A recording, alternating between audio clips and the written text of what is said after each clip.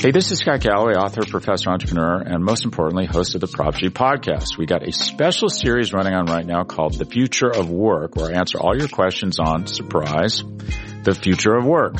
Questions including, what are we missing when we work remotely? Or how do we handle work-life balance when a major opportunity comes knocking? From the provocative to the technical, we're offering insights you won't want to miss. So tune in to The Future of Work, a Prop G Pod special sponsored by Canva. You can find it on the Prop G Pod wherever you get your podcasts.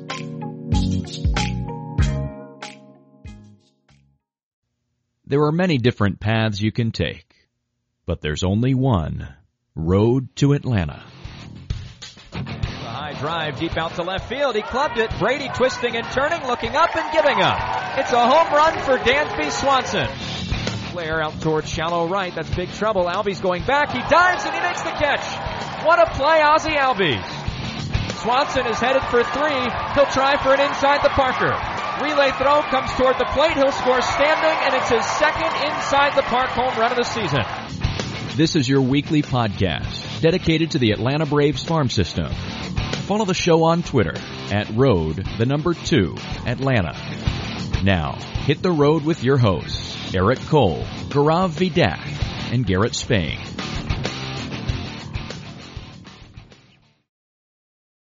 Ladies and gentlemen, welcome to the Road to Atlanta, a podcast devoted solely to the Braves farm system and Braves prospects. And this is the final part of the trilogy of podcasts that we are doing covering the 2021 MLB draft. Day 3 ended today with rounds 11 through 20. It was really nice to have a full draft class to talk about and observe from afar. Really interesting draft, I will definitely say for sure.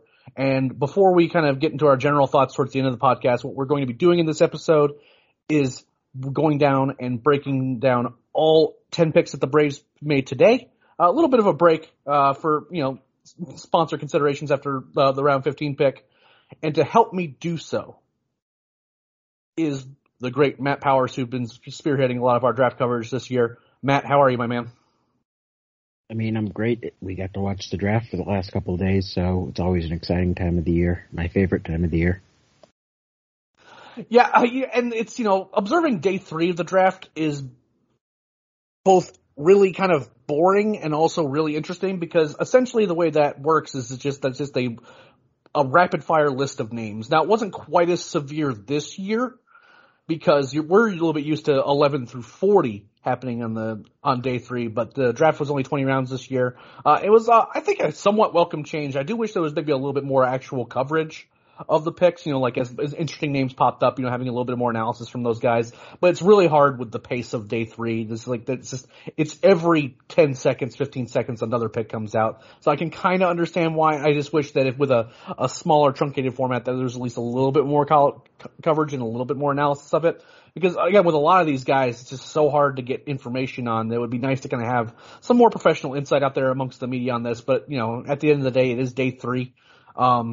And, day 3 is notable, is that these are not picks that really count against the team's bonus pool unless they go over that $125,000 limit for those slots. So these are where both some really interesting picks can be made, as well as some kind of, filling out minor league depth. And I did think that we suspected that the Braves were going to try to get a lot of guys signed, not do a lot of those, pick a guy and then, just kind of hope that they don't, that maybe they change their mind, they really want to go pro or have multiple backup plans for multiple risky overslot negotiations from earlier in the draft, et cetera, et cetera. Braves, as far as I can tell, only made one pick on day 3 that is basically a lock not to sign unless someone fails a physical earlier in the draft, which, is possible. We have certainly seen a failed physical happen with the Braves when the Braves, failed the physical on Carter Stewart, their number 9 overall pick. Obviously, a pick that early would be happening again would certainly be a disaster if they fail the physical, but there's no indication that'll happen. But they kind of make a pick in the last round in Tyler Evans, who we'll talk about in a little bit, is more of, and Dana Brown was very upfront about that. He's like, he was picked just in case they need to spend their money on somebody, and in that case, they went with Ty Evans out of a Florida high school. So, but beyond that, these looks like all guys that are going to be in the organization. It would be a little bit surprising, I think, that they didn't come in and sign. But we'll talk a little bit about where there might be a little bit of uncertainty, if any. But the beginning of day 3 was, I think, the highest ceiling pick, the most interesting pick, certainly an overslot. I say overslot, certainly an oversign. He's going to cost a little bit of money and a little bit of bonus pool. And the Braves decided to spend what bonus pool they had left on Adam Shoemaker, a Canadian high school left-handed pitcher, which, you know me, Matt. I'm a big, fan of young Canadian arms. My track record on liking those guys is well documented in most circles. This is a guy who big, tall left-hander, mid-90s fastball, has a really decent to really good slider, depending on which ones you look at. 6'6", 205 already coming out of high school. Doesn't have a lot of mileage on that arm as a cold weather arm, so seems like there's going to be some real projectability, maybe some rawness, but if you get him in a professional environment, I'm really excited to kind of see what he can be because, with this kind of projectability and this kind of frame, he could be really special. What do you think of him? First, I forget who actually made the joke, and it was months ago, but after Shoemaker 2 years ago, Schuster last year, one of you guys in the chat made a joke about how we need to find someone named Shoemaker to draft this year because it just fits the pattern, and what happens? We end up getting a Shoemaker. That seems like a Garrett joke to me. Yeah, it does seems likely. Mm-hmm. That's what I was thinking, but it's a really strong pick. Obviously, he's nowhere near MLB. He's going to take multiple years to develop because it's not just his stuff that needs to develop and refine just the pitchability in general, but he's a cold weather arm, so he has not really pitched at a high level against high-level competition quite as much as a kid maybe from Florida at high school. So he's definitely got to fill in that body first. He's 6'6", 205, which is a big upgrade from where he was at about a year or so ago. He was, 6'6", 180, 185. So definitely got to take some time to really get up to maybe 6'6", 230, 240 in time. But right now, he's already in the mid-90s from the left side. And as he fills in that large frame, you could imagine it getting into the upper 90s eventually. So that's obviously promising. The slider is a very promising pitch. Hard to really grade it out as a future plus pitch right now, but there's at least the makings of a future plus pitch in it, depending on how he fills out and how he develops the pitch over the next couple of years. So he's definitely be an interesting guy to watch, and maybe outside of Smith-Shawver, who went in the 7th round yesterday, he's among the most interesting projects that we took in this draft, I'd say. Yeah, absolutely. And it seems like the Braves are really kind of putting a premium on fastballs with certain characteristics, fastballs they think they can get real upside on, and they seem to really love big framed pitchers. And, they, famously took one in the 1st round pick this year with Ryan Cusick, and then in the 10th round you take one, who's the relief pitcher of University of Hawaii Hilo in Dylan Spain, who, we haven't determined is actually related to Garrett Spain, but it would be hysterical if that was actually the case. Our own Garrett Spain at Braves MILB, he got a big kick out of having a player with his last name where he could possibly get some game used jerseys with his name on them down the line. So, this seems to be fitting a pattern of there's a certain demographic of pitchers that the Braves seem to be really into in terms of how they can develop them and how they're choosing to kind of target with their player development. So overall, really excited about that pick. We weren't sure coming into today as to how much money the Braves were going to have. We suspected they'd have at least a little bit. They were a little bit underslot, and they were going to spend a little bit of money. And it seems like that it wasn't a situation where they just came into today and all they did was, draft seniors or draft guys who have no leverage whatsoever. It seems like it wasn't a situation where they had a ton of money left over, but they had a little bit, and where they spent, I think, the bulk of that is on Shoemaker here in round 11, and it maybe speaks to how much Tyler Collins and Smith-Shawver. We'll see what kind of number they end up being signed for. It'll be really interesting to see kind of what the bonus pools look like with this draft class, because that was kind of the big intrigue going into today, is kind of, what they're going to be able to do and what they end up targeting. And I think that just from a signability standpoint, what they ended up doing is they go big on a guy that they know they can sign, and then they want to make sure that they fill out these lower minors with guys they think have real talent. And I think they did so. And another interesting guy that they end up picking in round 12 is Andrew Hoffman, the right-handed pitcher out of Illinois. Still he's probably a reliever, but really like the changeup, really like the fastball. It was pitching really well for Illinois. Seems to kind of have like some real movement on his breaking ball. I'm interested in him for sure. What do you think? So Illinois is one of the consistently better programs in the Big Ten, so that's always a good sign to get a kid from there if you're going to go with a Big Ten school. A guy who's been productive over his career, had his best year this year. Then he went out into the MLB Draft League, the new draft league, and he definitely showed some promise there as well. Fastball, changeup are definitely his two best pitches.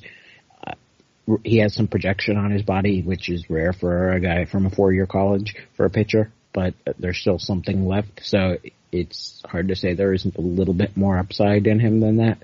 But he's a guy that it doesn't really take a ton more for him to at least get to the big leagues, even if it's an up and down reliever, long reliever at some point.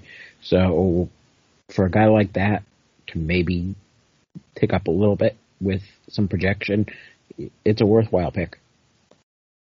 Absolutely. And again, this isn't a situation where they had to spend a bunch of money to get him. They just saw a useful arm. It just seems like it's one of those picks where the Braves make of college arms, and college players in general. They just find tools that they like, and they find guys that they think can get to at least the upper minors relatively quickly, and then they can kind of see how that stuff plays or how a bat plays. And we've seen this over the last 3 or 4 years with the Braves, that they kind of take these more like long in the tooth, I guess is the best way to describe it, players, but have had real success in college, and guys who are basically a lock to at least make it to Double-A, and then after that we kind of see what happens and see how their stuff plays. Really interesting pick. I was a big fan of it. Another guy who I think that there's zero chance this guy ends up as a catcher long term, but that's in round 13 they take Adam Zabrowski out of St. John Fisher College, who is currently a catcher, but he's like 6'3", 240. I think this is kind of more of a, like a corner outfield or a first base or a DH type of guy. But this guy has big time power, was hitting absolute tanks, was one of the better hitters, at the level of college he was playing at altogether. Really kind of an exciting sort of pick. I'm not exactly sure how far he ends up getting, just because with these really small college guys, the track record is really spotty at best. But when you're looking for like a big tool and you get this sort of power out of a round 13 pick, it's pretty exciting. Where are you at with him? He is small school Drew Lugbauer. I mean, if you remember, Drew Lugbauer was a catcher out of Michigan who was not going to stick at catcher, most likely first baseman, third baseman type of player. Big power. I mean, that's what this guy is, obviously, without the Big Ten pedigree behind him. But that's the exact type of profile you have. A lot more risky because he's a guy that has not faced high-level arms very much. So he's a all-or-nothing type of pick, but he's at least got a tool that is worth the all-or-nothing risk in the 13th round. And I do think he has a little bit of feel for the barrel tool, so it's not like a guy who I think is going to hit like 180 and, just hit a couple tape measure home runs. I think he actually can hit a good bit too. The Lugbauer comp is an interesting one because Lugbauer is a guy that, when he first gets drafted, he's like going wild. We give him the name Slugbauer, the nickname when he's in rookie ball, he's just hitting balls out left and right. We get really excited about him. And then when he gets to kind of that Rome and he gets to that high A level, he really, really struggled, particularly with his hit tool. But he's hitting really well for Mississippi. So again, it seems like that there's, I don't know if the comp's necessarily perfect because I do think that like overall athleticism wise, just to my eyes, I think I like Lugbauer a little bit more. I think he can do a little bit more just in the field in general than I think where Zabrowski's going to end up being. But I like guys that have real tools in their profile that come from small schools because, again, if they have something really going for them that's like an innate, innate thing about them as a person and as a human being, just being as strong as he is. If he figures out how to really hit, and if he can kind of find a niche positionally, can be a really interesting player. He's not just like a guy who's like the team captain type that can't really, this is more a greater than some of his parts type that ultimately isn't going to get anywhere. There's a chance that this guy ends up being something in the minor leagues. Next up, really interesting pick, and there are a lot of fans of this guy from D3, and that is Caleb Durbin, the shortstop from Washington University. He can run, he can hit. Power is a question. He hit for power where he was. I'm just not sure if that power is going to play against more advanced competitions. He can play shortstop.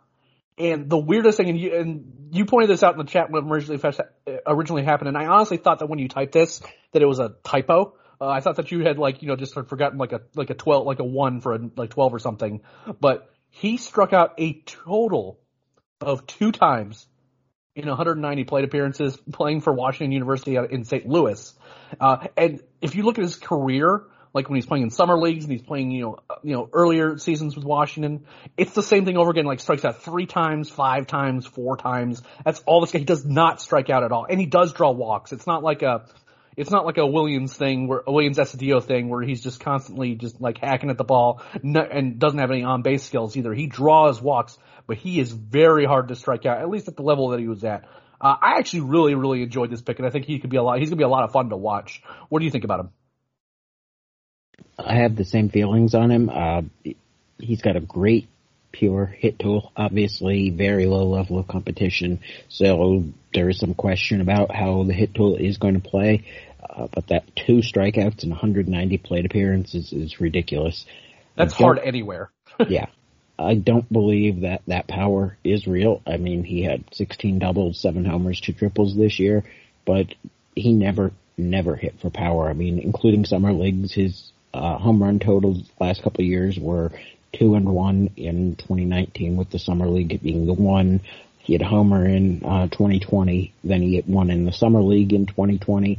This year, he was actually playing in a better summer league, in the Northwoods League, which is basically the step below the Cape Cod League, so he is facing some decent competition there, not quite Cape Cod League, and he has 3 doubles without a homer.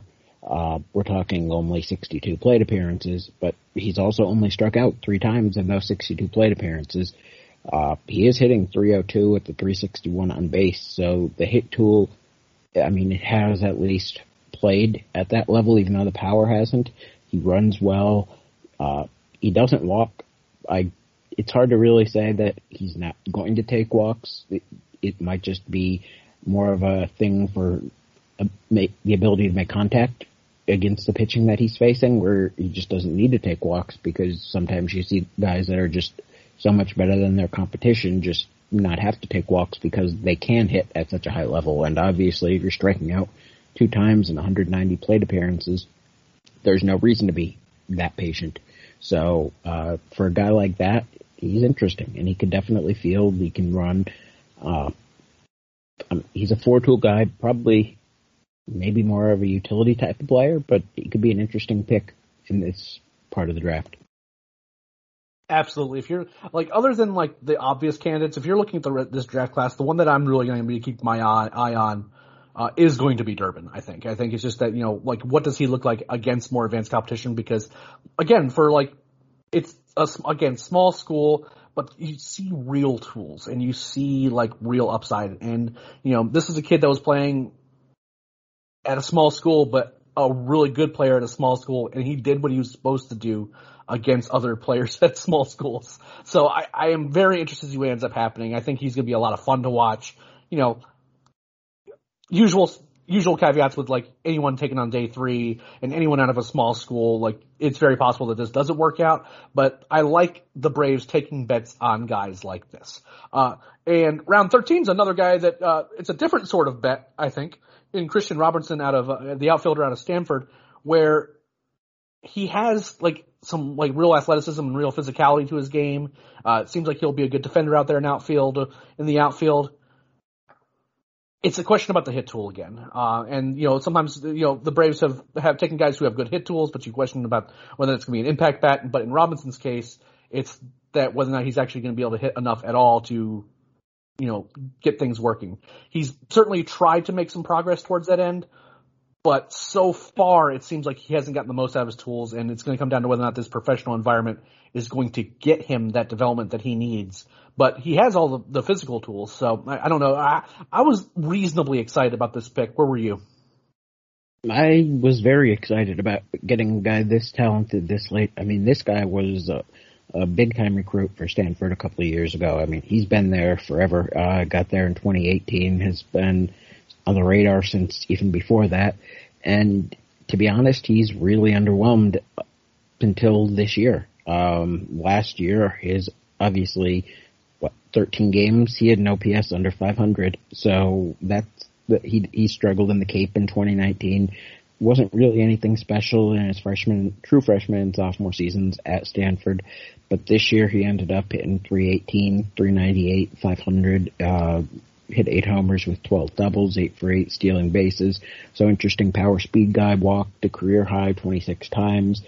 Did cut his strikeout rate a little bit from where it was at in the past, at least what he did in some different situations, but it was 46 strikeouts in 226 at-bats, so the strikeout totals are large, but the tools are definitely there for him if he can just hit enough, which when you're talking about what round was this? Was this the 15th round?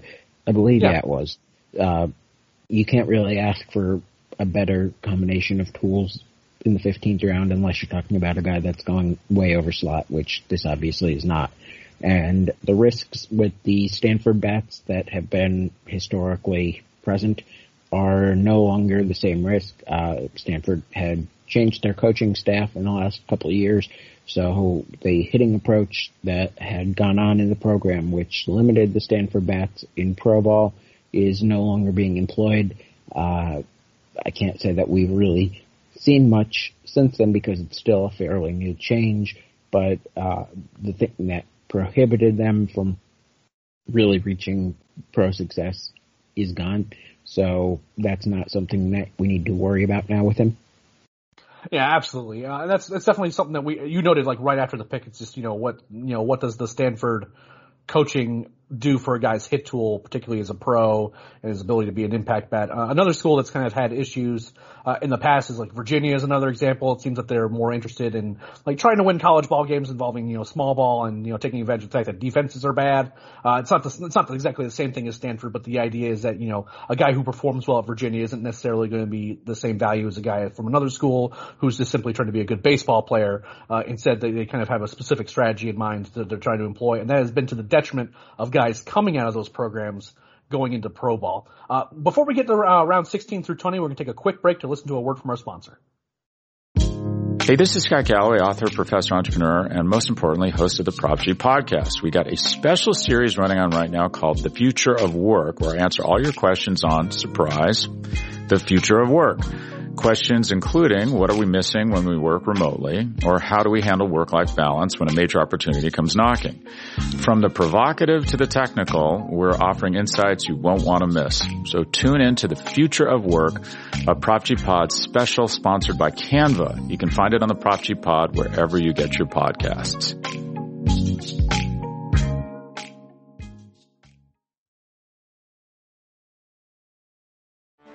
Get ready for the greatest roast of all time, the Roast of Tom Brady, a Netflix live event happening May 5th. Hosted by Kevin Hart, the 7-time world champion gets his cleats held to the fire by famous friends and frenemies on an unforgettable night where everything is fair game. Tune in on May 5th at 5 p.m. Pacific time for the Roast of Tom Brady, live only on Netflix. All right, Matt, we are 5 picks away to talking about this 2021 MLB draft, and round 16 is a guy who, again, a JUCO arm that is an interesting arm. One of the guys that I was probably like maybe the least excited about, but still an interesting pick. That's Chris Anglin, the lefty out of a Texas JUCO, former Texas Tech commit, bit of an undersized guy. I'm fairly certain he is a reliever, but overall, like, he's got 3 pitches. I wonder a little bit how much it's going to play beyond being a reliever. Maybe they find something. They seem to really like that. Whoever the area scout is in the Texas area where Texas Tech is seems to really get a lot of picks into the Braves organization and who generally perform well. There's, especially considering relative to their draft position. So I do trust the talent evaluation happening here. And for a round 16 pick, again, this is a live arm coming from the left side out of a JUCO. So it seems like the Braves have to like him. How much do you like him? 16th round, I like him a lot. He's actually a California kid who, from Bakersfield, who last year was committed to Cal State Bakersfield. The pandemic happened, obviously. Scholarship spots, kind of the whole situation changed across the country, so he ended up going to JUCO, one of the better JUCO programs historically in the country. Had a very solid year in his first year there, 3-pitch mix where he is interesting. I don't really know if he's going to be able to start, especially when you factor in he's undersized, but he's got something to work with, and in the 16th round, that's really all you can ask for. Yeah, absolutely. Couldn't agree more. For round 17, the Braves go local, which, again, they weren't really particularly active on the local scene this year, but, this certainly is going to make some Braves fans happy. Well, I say that. They did pick the 2 Georgia Tech guys on round 2 on day 2, but Tyler Tolve, I believe is how you pronounce his name, is the catcher out of Kennesaw State. Seems like he can reasonably hit, has a bit of power in there as well. When you kind of get this late and you have a guy that the Braves have scouted this much, have had an ease of scouting him when he's just right there at Kennesaw State, it's, always heartening to kind of see that, both from it seems like the Braves are, if anyone's going to know if this guy is good or not, it's going to be the Braves. And when they seem to be employing a strategy, they want to get some quality and some talent and some volume, more importantly, of players into their system, that when you go after a catcher like this who does seem to have some a decent hit tool and some decent raw power and can play the position pretty well at that, I enjoy these sorts of picks because I think that the familiarity kind of gives me a little bit more solace that the Braves really kind of know the guy, as opposed to a guy who a similar player from a similar level school in Washington State or something like that. Just as an example, it's just that, that familiarity kind of makes it me more high on the pick, because I feel like that familiarity makes me feel like the Braves are more certain in that guy. Where are you with him? I like him. Probably a guy who should have gone just based on talent alone a little earlier. One thing that you did not hit on is he's actually very athletic for a catcher. He went 8 for 9 stealing bases this year, 5 for 5 last year in that shortened season. He's got a little bit of power. He's got some ability to hit, although there is some swing and miss.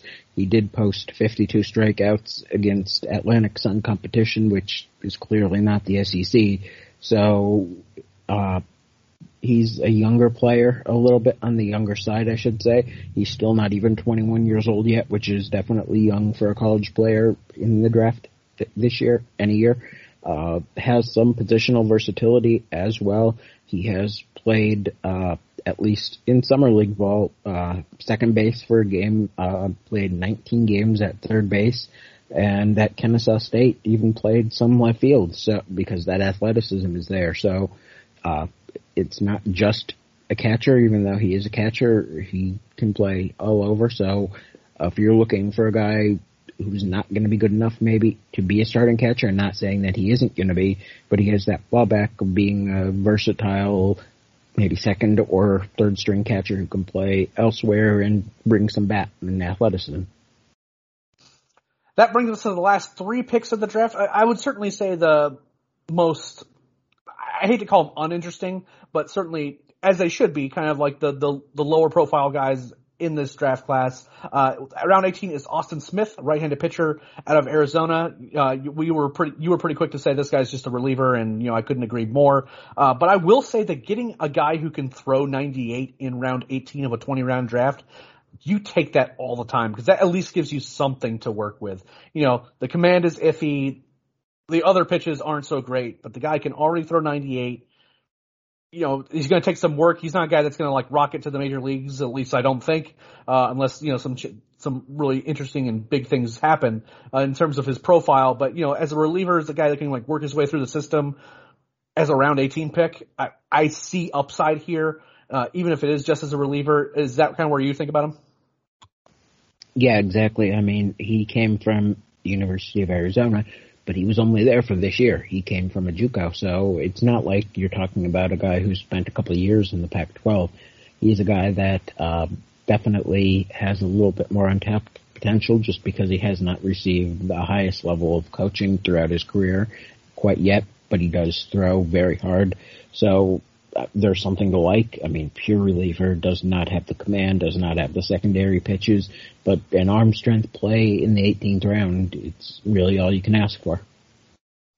Absolutely. With round 19, the Braves went somewhat local over there in Birmingham from Stanford University, left-hand pitcher Sam Strickland. Again, once you're going to get into these the bottom of the pick scene, he's clearly a senior sign, a guy that they know that they can bring into the organization and a guy that doesn't have any leverage. More of a pitchability guy is a good command, but he also has some decent velocity. Again, 19th round, a guy that throws in the mid 90s. I don't see him making a rotation or anything like that, but he throws from the left side, and as a guy with real command as a reliever that could also throw 95. I mean, that's a good place to start for me with a round 19 pick. Is that where you are? Yeah, I mean, this guy has some of the best command in the country. In his career, he's thrown 255 innings, walked 51. He was actually higher regarded in the draft last year, but then he had hit the worst season of his career this year. Posted, what was his ERA? 5.09 with a whip of 1.49 because he gave up 11.7 hits. He saw his velocity tick up a little bit, where he was able to hit 95, and I think that might have been part of the cause, harnessing the new stuff, getting used to the new stuff, that might have played into how he struggled. But what he did last year, 1.17 ERA and 0.91 whip, obviously just 23 innings and 4 starts, but he looked good in the Cape again in 2019, 4 starts there only, but 2.70 ERA and 1.2 whip in those 20 innings. So it's not like his struggles with numbers this year are something that he's done consistently in his career, because he has shown to be a better pitcher than that. With the command and the newfound stuff, there's a chance that you could really start to put something together in basically the final rounds of the draft. So it's a very strong pick and a guy that's not really get cussed all that much. Yeah, absolutely. It's kind of one of those trajectory plays, right? Maybe, and like, what Dana Brown has said at multiple points in this draft is like kind of an early detection thing where they realize that this guy does have the ability to command pitches, and they're also seeing signs that he is trending upwards in terms of his stuff ticking up, and maybe they grab that guy before he gets too expensive. In this case, he doesn't have any leverage anyway, but he's a guy that you want to make sure you bring in your organization because you think you can get something out of him. There's no loss if it doesn't work out here, but again, real upside here. And even if it is just as a reliever, he could end up being a really good one, because if he's, can figure out how to bring those previous command grades anywhere close to where his stuff seems to be trending, that's a really, really interesting player, particularly as a reliever from the left side. Round 20, it was Ty Evans, the outfielder out of Florida high school. I kind of hinted at this at the top of the show. This is a guy that we do not expect to sign whatsoever. He's like an early day 2 based solely on talent. But this is a guy that Dana Brown mentioned specifically as a guy that, if a guy fails a physical, that they can throw the money that they don't spend at him to kind of bring him in to kind of have a guy that spend money on if they have to spend the money. And, again, a lot of tools. I know this is a guy that you really kind of know a lot more than me about, and also a guy that you're excited about if he should sign, even if it's highly unlikely. So you take it away. So this might be the single most exciting pick of the draft. The tools are really interesting. You're talking about a projectable-ish 6'2", 200-pound body, right-handed hitter, outfielder, former shortstop, might be able to play center field, probably more of a right fielder long-term because his running figures to basically be just average. The arm is more along the average lines, so you don't really have the typical center field profile. he's got a chance to have plus power in that bat. Shown in the past a little bit better ability to hit than what he has shown in the last 6 months or so. I think he tried to sell out a little bit much for the power this spring, which is not an uncommon occurrence for a guy in his draft year trying to impress scouts, just trying to do whatever he can to raise his stock. Happens across the board with a lot of guys, so not a huge worry because there is some past track record for better hitting. But the tools are all there for this kid if he doesn't sign to end up being a top 2 or 3 round pick in 3 years. So he's definitely a guy that you'd love to get. Don't expect to get him, but there's a lot of potential in a guy with this profile. Absolutely. And that brings us all the way through the 2021 Braves draft class. And that brings us to the point of the show where we talk about our overall impressions about the draft, what we think about, the overall class, where the problems could lie, where the upside lies. So, Matt, now that we have the whole class in front of us, we know generally how the Braves strategy unfolded. What is your kind of overall grade and your overall thought on this draft class for the Braves? I'm going to go with a C+. It was a little underwhelming. I understand that our first round pick has a huge fastball and upside, but I just can't get past he's a reliever in the first round, and I don't care how good of a reliever in the first round you might be. Taking a reliever in the first round is never something that I'll be able to buy in on. Schwellenbach in the second round, a guy who went exactly in the range where he belonged because he's got some ability to maybe be something, but it requires the significantly risky conversion from not heavily used in his career reliever into a starter. So a lot of risk there, and I was kind of hoping for a little bit more after a slightly underwhelming first round pick. Didn't happen. Then a bunch of cheaper signs from there before, although I do like the Conley pick. I had somebody who has very familiar with him give him a Tommy Edman comp if everything comes together on him, which would obviously be a positive. The 2 kids from Georgia Tech are kids that I like.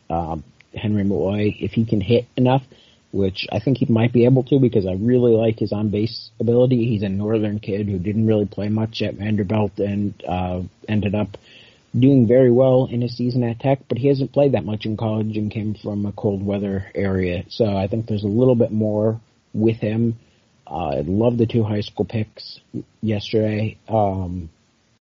It's an interesting draft, but it just doesn't overwhelm. I think they could have done more with the bonus pool earlier. I like the picks on day 2 for the most part. I love the day 3 picks because that's really all the money that they had available to play with, and I'm guessing they've spent all of it or nearly all of it, so you can't really ask for more on day 3, but the early parts of the draft were a little underwhelming to me. Yeah, so this is, I would say this is one of the weirder and more interesting classes that I've covered, and I've been covering draft classes since back in 2015 for Talking Chop.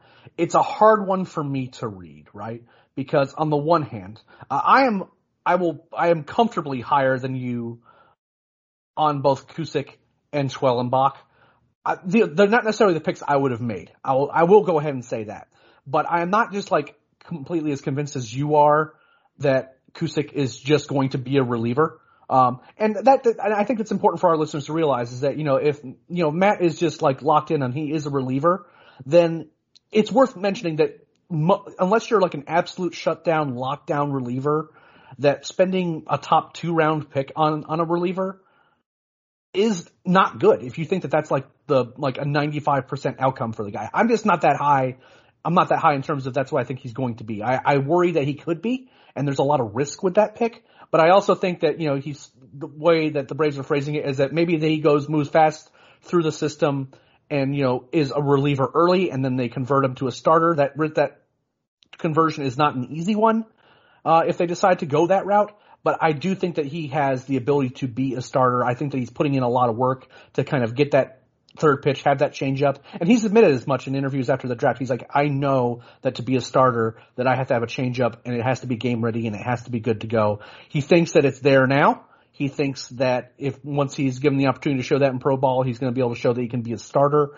And I'm not simply willing to write off a guy, especially with a scouting department that I think generally does a good job of identifying those guys and not having guys get converted to relievers straight away, particularly with big time stuff. And with that fastball that runs up to 102, I'm willing to, understand that the upside there is really large. In Schwellenbach's case, it's the same thing. There's a lot of risk with that pick, but there is a lot of upside. That built-in athleticism from being a shortstop. I'm really curious and interested to see how that short conversion goes to him being a starter. The Braves seem hell-bent on him being a starter, and they really think they can get something out of him for it. But, we also see situations where he was pitching multiple innings, and at times it appeared he looked a little gassed too. So, how he builds out that conditioning to being a starter, and it's just pitching 6 innings is different than, playing shortstop for 7 innings and then throwing an inning or 2 of relief. Now, I don't know how different those are, and maybe it ends up being easier conditioning-wise to do that and to be able to hold your stuff without having to play in the field as well. But we just don't know, and there's a lot of uncertainty with that. So for me, if I'm giving a grade on the whole class, that uncertainty and that risk kind of puts me at a B-, because again, when you have a bottom 5, bottom 6 bonus pool in the entire league, it's going to be really hard for me to get an A because I really look at the depth of the talent in a class. I want to see interesting guys on day 2 and day 3, and I think they did a reasonable job in doing so. I like the kind of guys that they were taking on day 3, considering those bonus pool limitations it seemed like that they have. I'm curious to see how much the bonus ends up being for Tyler Collins, because I wonder if the Braves are paying him more than maybe I would have. I have no issues with him being an overslot pick, but I wonder a little bit if that was a really expensive pick going forward. You wonder a little bit about how much they end up paying Spencer Schwellenbach in the second round to get him to come into the organization. Where all these bonus pool slots ultimately can help, adjust the values up or down in terms of how I think the Braves did strategically in this draft. But on day 2, they got a lot of really interesting players. And I think that ultimately when you get a B- in a draft, but you still have a lot of talent and upside getting from day 2 and day 3, even if there's a lot of risk with those first 2 picks, I think that they accomplished an important goal for the organization, and that is just getting more quantity of talent into the system. Especially they get some guys that you think you might have some upside. That combined with hopefully, in future drafts, maybe they employ a different strategy with the international signings come up, and maybe they do things a little differently too, because they can kind of start thinking how they're going to fill out their minor league rosters a little bit differently instead of just having to solely do that from the draft. But are there aspects of it that's a bit underwhelming and a little bit riskier than we would like? Sure, absolutely, 100%. And I think that all those criticisms are fair, that there's a lot of risk in those top 2 guys when you really, especially for college arms, that you really want to get a little bit more certainty if you're picking those sorts of guys. But when you're picking 24 and you have those bonus pools considerations, I have a tough time being too upset about it. And, again, B- I think that the talent overall is a B, but the risk involved kind of gives it a little bit of slight downgrade. But I can easily see in 2 years we're going, wow, like if both of those guys are starters and performing well in the minors, we're going to look back and say, wow, this could be a really, really good draft for the Braves. And that is kind of where I'm at with it. It's just that, I am not as certain about the reliever profile as Matt is, but I can understand the concerns with that. Is the short version of the story. And I will say this was kind of a fascinating draft to kind of cover. Just from it seemed like a lot of the names that the Braves are connected to, some of them they ended up panning out, others like they just kind of fell to the white side, particularly the day 2, day 3 guys. But I really like the guys they picked on day 2 and day 3, and I'm going to be really interested to follow along with them in their minor league careers. Matt, before we go, is there anything else you want to share with folks? No, it's already time to start looking ahead to the next draft class, where it's starting to look like the Braves could be returning to possibly the top 10. As of today, they are slotted at the 13th pick if the season was to end today. But with the injuries and the potential to have some sell-offs at the deadline, we could be looking at another top 10 pick, which is not something that we expected to have. So this next draft class could be all that much more interesting for the Braves. Yeah, absolutely. I guarantee you that Matt's gonna have like a top 200 2022 draft class prospect ranking, on his computer somewhere to share with us in the chat, and we'll make sure that as the week move towards the next draft class, we're gonna have plenty of information for you covering that. That exists, Yeah, I am not confused at all. No one that listens to us for any appreciable amount of time is surprised either. Matt lives and dies by the draft. He loves the draft, and this is, his favorite time of year, and he's a wealth of information, and we really appreciate all the work he's done. Speaking of that work, if you're wanting to get caught up on the draft and all of our write-ups, all you have to do is go to TalkingChop.com. There's a day 3 recap up right now where you can go through and look at Matt's notes on all the picks from day 3. There are notes on day 2 as well as individual write-ups on a lot of the picks that were made. More of those are to come. I know that there's a write-up coming up on Adam Shoemaker for sure. And, there's going to be an overall grades piece that's going to be going up. We've had articles going up regarding, follow-up pieces on the first 2 round picks. There's lots of content out there for you if you want to really get into a deep dive into this draft class. So make sure you go to TalkingChop.com to read all of that. Also, you can go onto this very podcast stream and you can go to that. The last 3 episodes that we've made have been all draft content, which is the preview show as well as our recap shows from day 1 and day 2. There's lots of content for you to kind of get our thoughts as well as kind of get a better understanding as to what happened in this draft class and why we think things happened the way they did. We're really excited to bring you all this coverage, and more importantly, we're extraordinarily appreciative for all the support for the site and for the podcast over the last few days. The support's been absolutely outstanding. The site's been popping off. The podcast feed's been popping off, and we've been really enjoying this. I think I can speak for all of us at Talking Chop with Grav, Garrett, Wayne, Matt, and myself is that we are quite tired. This is the grind of the draft, even when it's not only 20 rounds as opposed to the 40, is definitely a grind, but you guys made it rewarding for us, and we really appreciate all that support. It makes all the world of difference for us, is that people are really asking us lots of questions, seem to be really engaged, want to know what's going on with this organization and their future, and we just are happy and frankly thrilled to be able to bring that to you guys, and so many of you trust our opinions on that. So thank you all so much. Make sure you subscribe to the Talking Chop podcast on whatever preferred podcast purveyor you use. You get this podcast as well as the flagship Talking Chop podcast, which is hosted by the great Brad Rowland. You get the Road to Atlanta podcast, which after this week is going to get back to covering the minor leagues proper. Each week where we go through each level, I host that show, and there'll be a nice rotating schedule of guests, including Matt, Gaurav, Garrett, Wayne, all of us coming here to talk about the minor leagues, what's going on with those guys. It's going to be nice to catch up with those guys after what has been a very long and busy week for us. Thank you all so much, and until next time, we'll see you on the road.